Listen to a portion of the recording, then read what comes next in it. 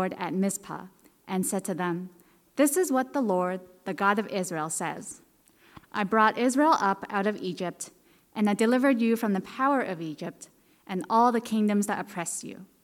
But you have now rejected your God, who saved you out of all your disasters and calamities. And you have said, 'No, appoint a king over us.' So now present yourselves before the Lord by your tribes and clans." When Samuel had all Israel come forward by tribes, the tribe of Benjamin was taken by lot. Then he brought forward the tribe of Benjamin, clan by clan, and Matri's clan was taken.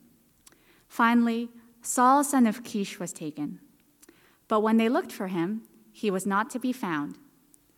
So they inquired further of the Lord, "Has the man come here yet?" And the Lord said, "Yes, he has hidden himself among the supplies." They ran and brought him out, and as he stood among the people, he was a head taller than any of the others.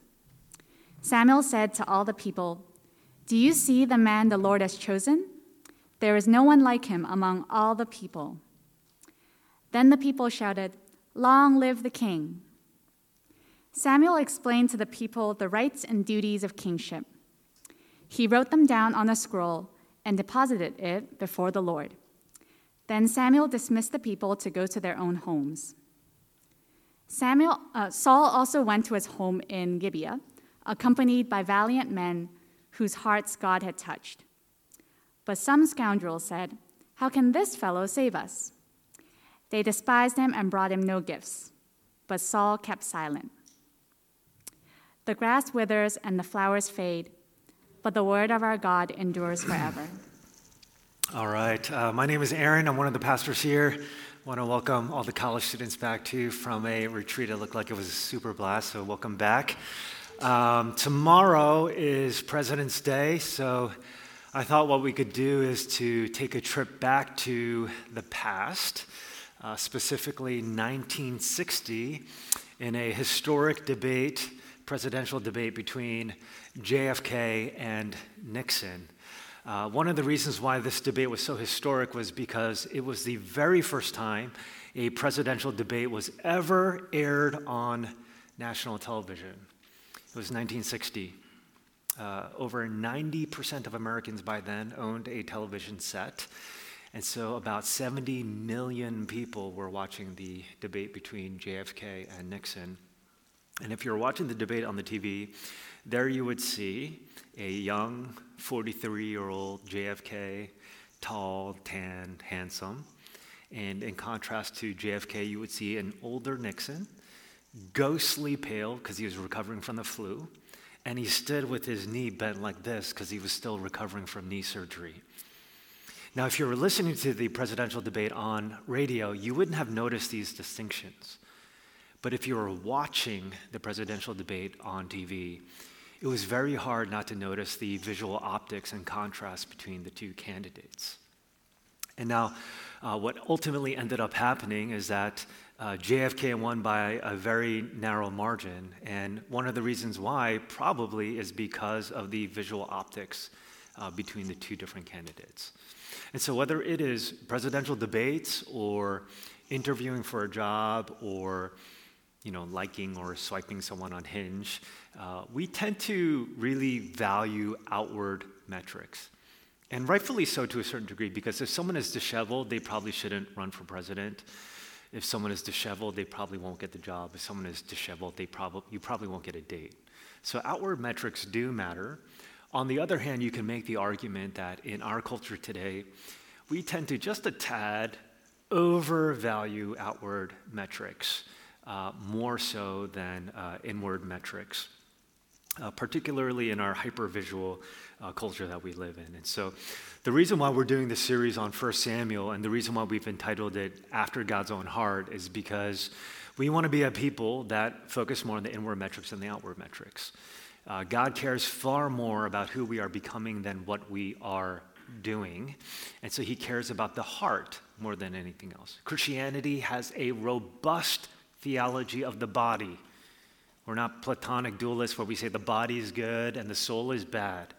But Christianity also has a very robust theology of not only the body, but also the heart.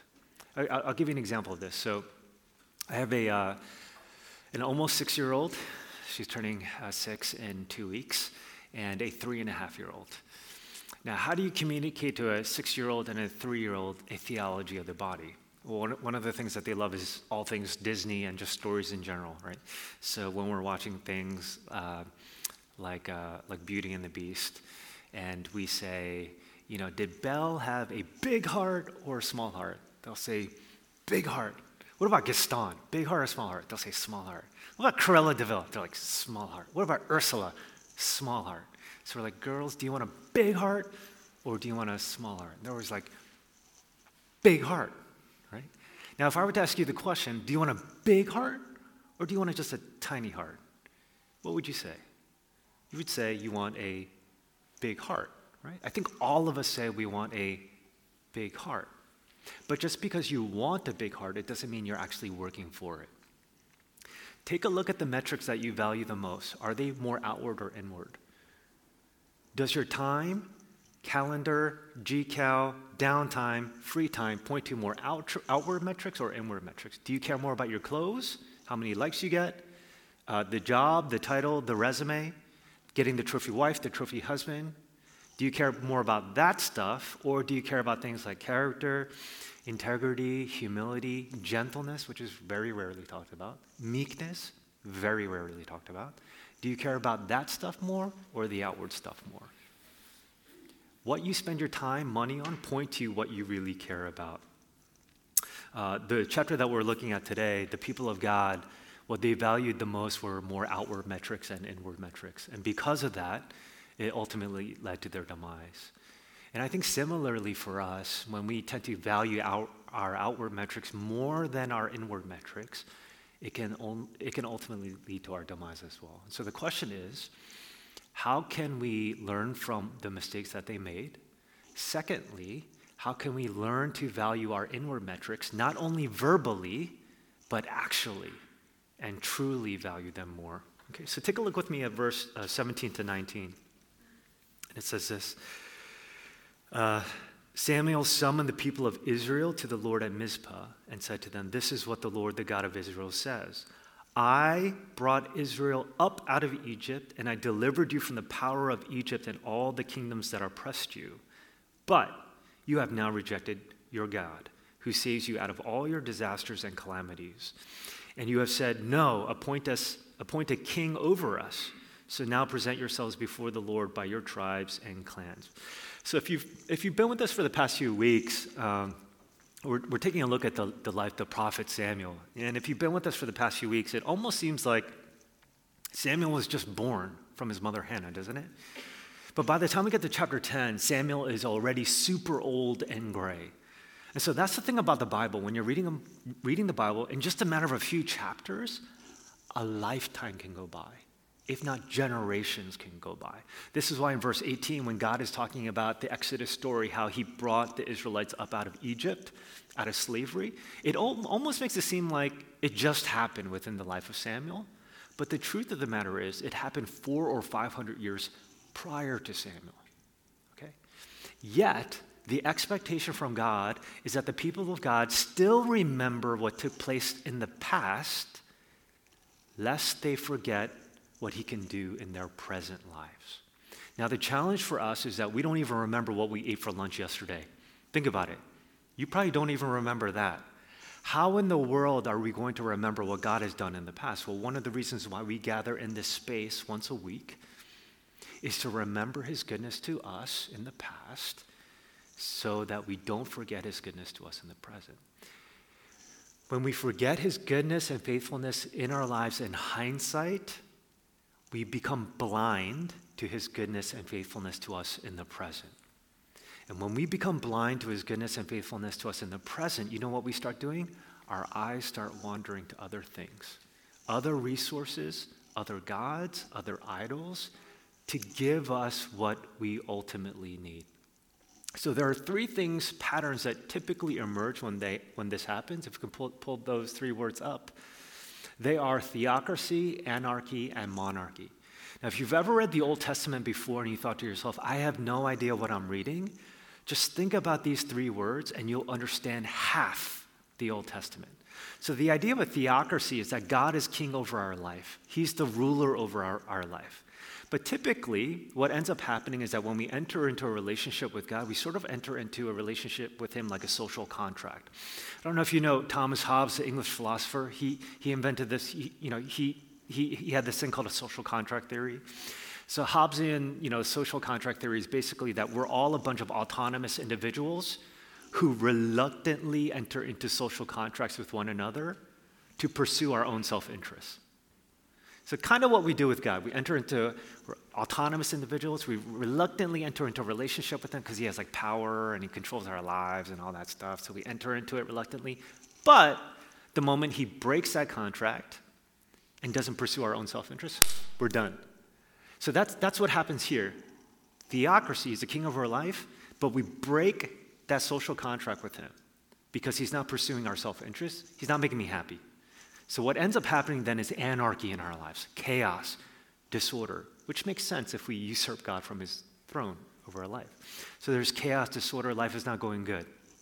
So what we end up doing is that our eyes start wandering to other resources, other kings, other monarchs, other saviors, other idols to give us what we need. The problem is they can't deliver the goods. Plato says it well when he says our hearts are like leaky jars.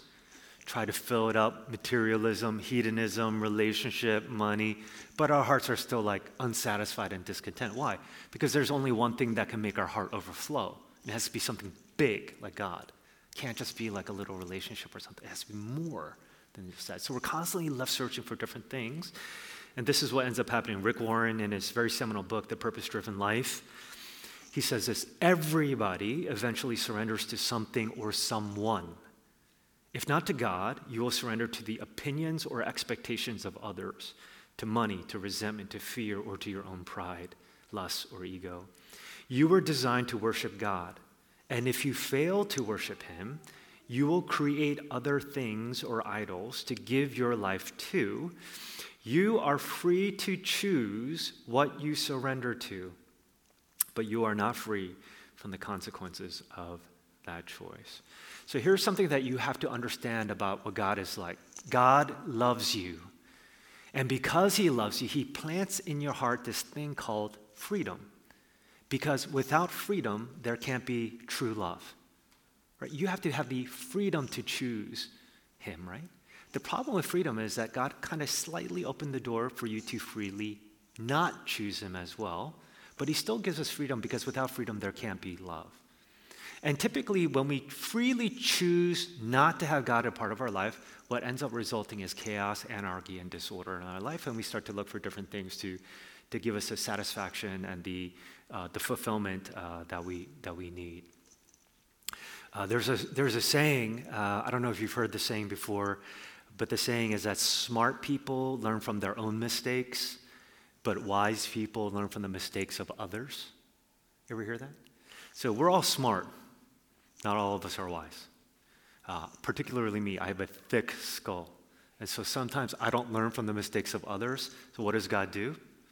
He says, I'm going to give you freedom. If this is what you're going to choose, you can freely have it. You know what he does? He enrolls me in the school of hard knocks, get kicked back and forth, left and right, and like maybe 10 years later, I'll actually learn my lesson. Right? Smart people learn from their own mistakes, but wise people learn from the mistakes of others. Are you smart or are you wise? There's a difference between the two. So here's what is happening with the people. They freely choose someone else other than God in their life. And so God enrolls them in the school of hard knocks. And we read in verse 20 to 24. When Samuel had all Israel come forward by tribes, the tribe of Benjamin was taken by Lot. Then he brought forward the tribe of Benjamin, clan by clan, and Matri's clan was taken. Finally, Saul, son of Kish, was taken. But when they looked for him, he was not to be found. So they inquired further of the Lord, has a man come here yet? And the Lord said, yes, he has hidden himself among the supplies or luggage. They ran and brought him out, and as he stood among the people, he was a head taller than any of the others. So Samuel said to all the people, do you see the man the Lord has chosen? There is no one like him among all the people. Then the people shouted, long live the king. Now, if you read the previous chapter, one of the ways that Saul is described as is super, super handsome and good looking. And in this chapter, he's described as a head taller than everyone else. And this is significant because nowhere in the Bible is an Israelite ever referred to as tall. Usually super vertically challenged. So if you think about like the Canaanites, they're like tall as giants and we're tiny grasshoppers. Goliath, tall giant, tiny little David shepherd boy. But then here's this guy named Saul, who's one of us. He looks like us, he's like one of us, and he's like a head taller than everyone else. And once they see his outward metrics, what do they say? Long live the king. Like this is our guy, this is our savior, the one that we've been looking for. And generally speaking, I would say that these are the same kind of outward metrics that we tend to value or look for as well. Malcolm Gladwell, in his book, Blink, he says, in the U.S. population, about 14.5% of all men were 6 feet or over. Among CEOs of Fortune 500 companies, that number is 58%. Even more strikingly, in the general American population, 3.9% of adult men are 6'2" or taller. Among my CEO sample, 30% were 6'2" or taller. Clearly, even in our society, we tend to value outward metrics a ton. This is why, when we're on our dating apps, for example, and we see like someone's profile, their face, their pictures, their resume, we're like, swipe, because they're too beneath us, right? Even though we haven't gotten to know their inward metrics. This is also why we tend to get nervous sometimes when we meet famous people or powerful people or successful people, because we overvalue those outward metrics so much, despite the fact that we don't know their inward metrics at all. But I think one of the things that God is trying to show us in this real life story is this. Number one, even the best of men are men at best. You have to know that. Even the best of us, we are just men.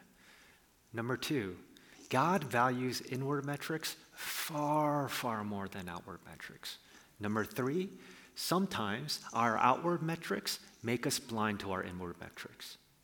This is why you can meet someone that looks great on the outside. Chaos. They're a mess on the inside. There was one person who once said that I'm a simple person who hides 1,000 feelings behind my happiest smile. So we're very good at putting up a front. We're very good at putting up, a facade. But inside, there could be chaos down here. This was Saul.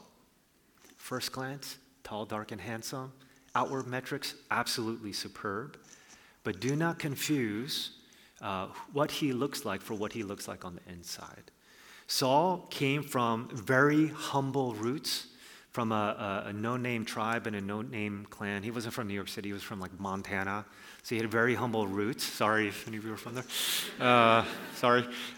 Humble roots, but do not mistake his humble roots for humility. Okay, because where is Saul in this story? He's hiding behind a bunch of away suitcases. He's like nowhere to be found. And it's not like this was a surprise to him, because in the previous chapter, Samuel gave him a heads up that he would be coronated king. This is not humility, though. This is actually cowardice, which is taking place.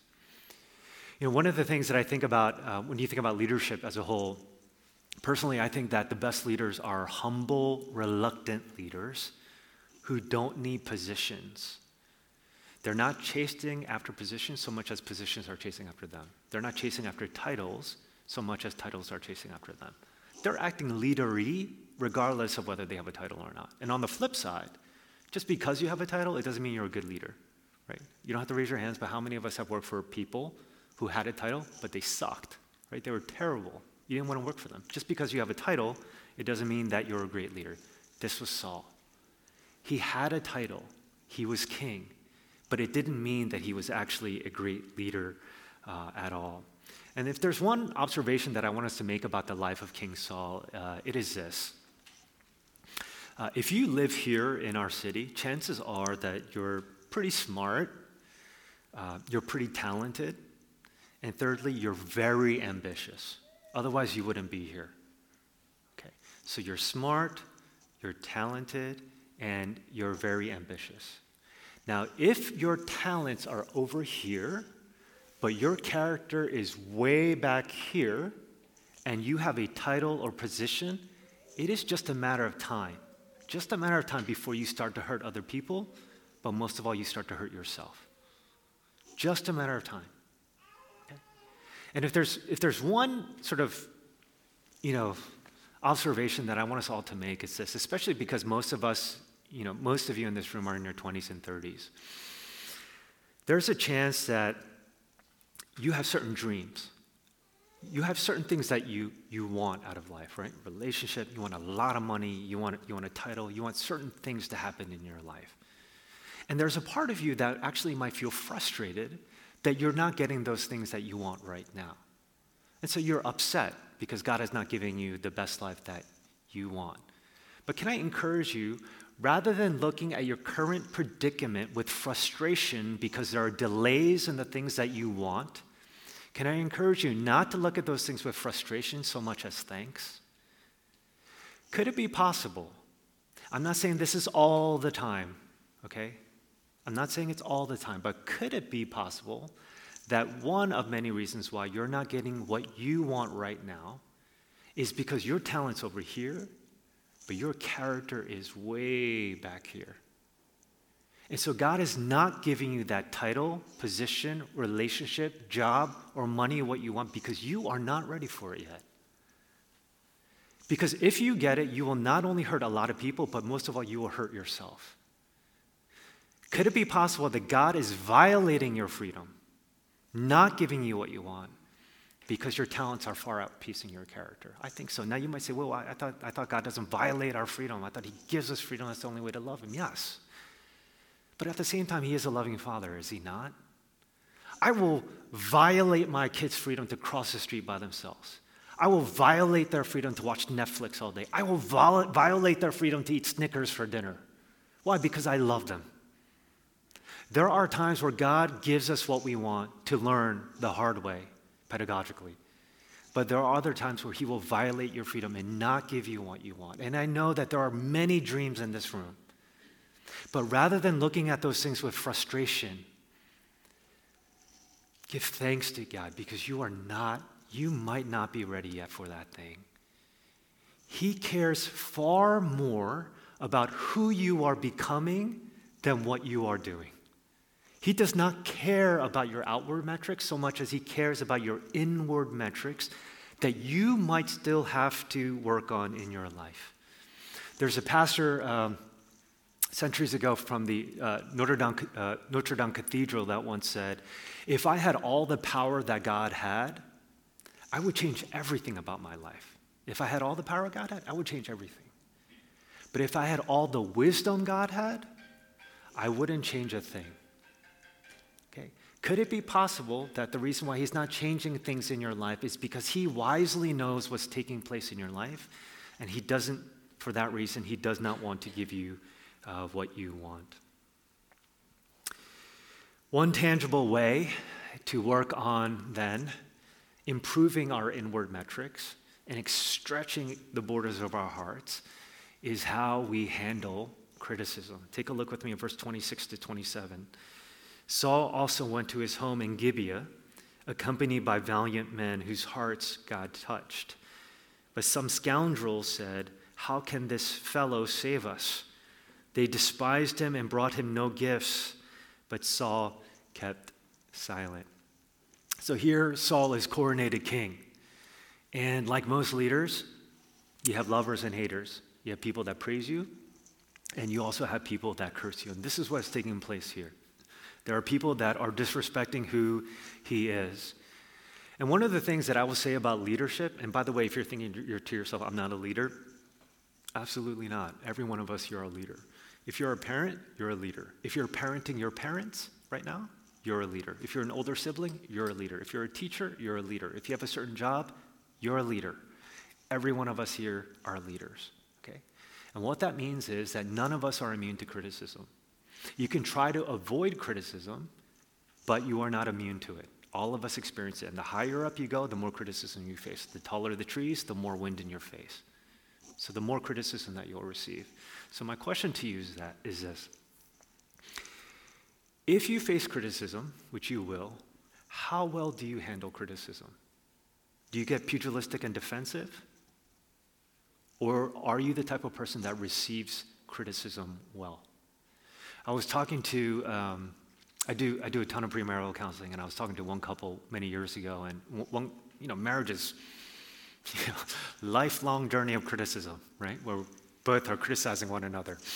And I asked the couple, how do you handle criticism? And I'll never forget what one person said. They said one word. So it's like, how do you handle criticism? Poorly. And I think that's most of us. We don't handle criticism very well. But one of the things that you have to know about criticism is that criticism is a gift from God. Our critics, although they seem like enemies, they are instruments of God. Criticism can reveal your blind spots. Oftentimes, you might think, but only like 10% of what they're saying is true and 90% of what they're saying is wrong, so you just dismiss the 10% so easily. And I think that's wrong. To use a sports analogy, how coachable are you? A person that's super coachable will even look for that 10% and not dismiss everything, because the 10% of what they have to say is also right.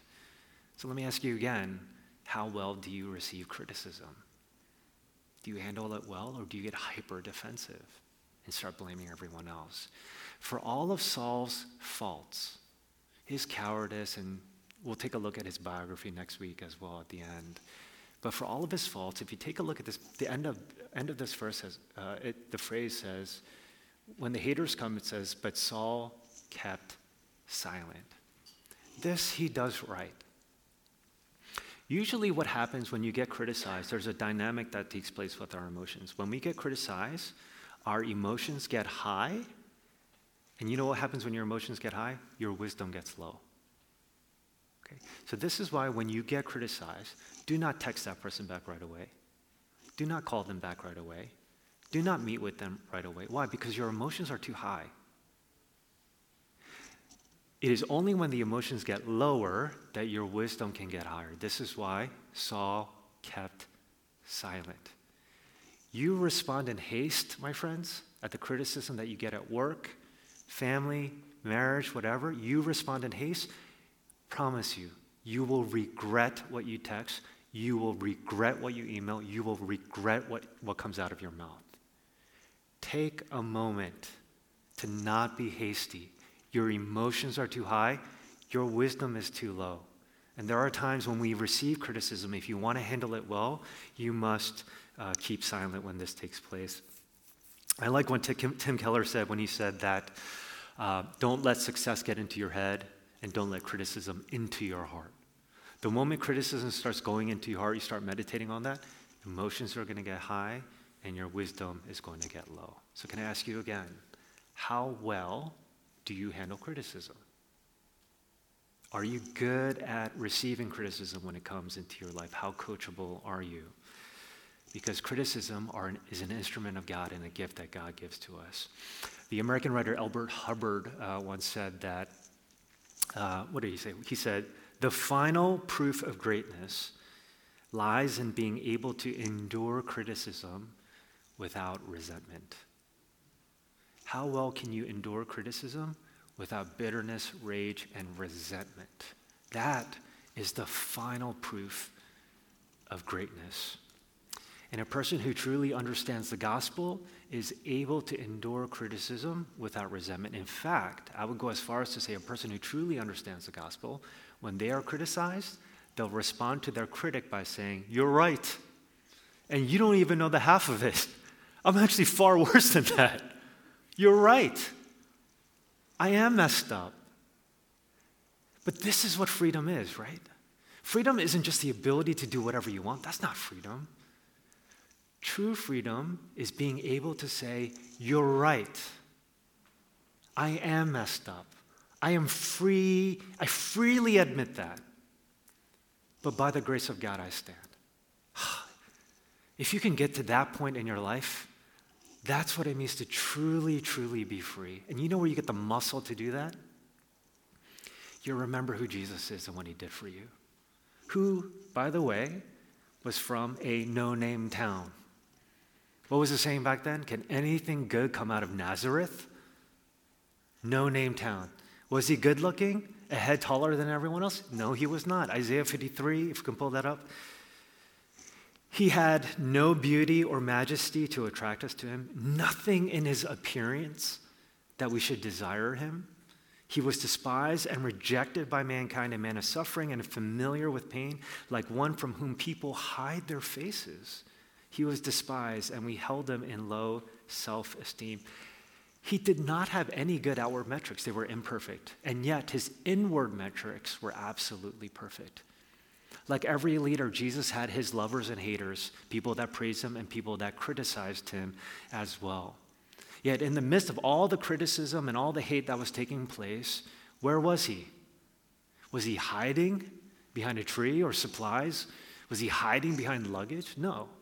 He was hanging in public, half naked, dying on a cross. This king did not hide. He was not a coward, but he was fearless. And even as he's hanging on his deathbed, you would think that people would be nice to him. You know, when a man is dying, you don't throw more salt on their wounds. But what's happening? Everyone watching, you saved others, you can't even save yourself? People hanging right next to him on the cross, the two criminals, even they're criticizing him. And yet, what comes out of his mouth? Oh my gosh, these guys are idiots. Like, I can't believe I'm dying for them. Does he get defensive? Does he call them out? What comes out of his mouth? Father, forgive them, for they don't know what they're doing. Even then, even when he is getting criticized, he's not defensive against his critics. Instead, he defends his critics. That's a big heart. That's not a small heart. If you can get to that point in your life, that's what it means to look like Jesus. That's what he did for us when he died on the cross for us. And so my question to you is, again, is this the kind of heart that you want? Do you really want a big heart, or do you want a small heart? How open are you to receiving criticism? How well do you handle it? And as you take a look at your time, your money, your GCal, your downtime, are you working on your inward metrics, or are you just working on your outward metrics? There is nothing more attractive than a person that looks like Jesus. And I'm not talking about his outward appearance, but his inward appearance. There is nothing more attractive in life than that. No CV, no resume can match the inward metrics of what Jesus looks like. The question is, do you want that? Do you want a big heart or a small heart? Are you working on the right metrics, not the wrong metrics? Last but not least, how do you handle criticism? Let's pray together. Father, would you remind us that you are a defense attorney? And so when people criticize us, we can relax because you defend us. When Satan persecutes us and says, you're such a loser, you're nobody, I can't believe you did this, even then you defend us, even at our worst moments. And so help us to remember that since you defend us, we don't have to defend ourselves, and we can relax. Help us to handle criticism well. Help us to focus on stretching the borders of our hearts so that it's big and not small. Most of all, help us to continually fall in love with the most attractive person ever, Jesus Christ, and help us to look more and more like him. In your name I pray. Amen.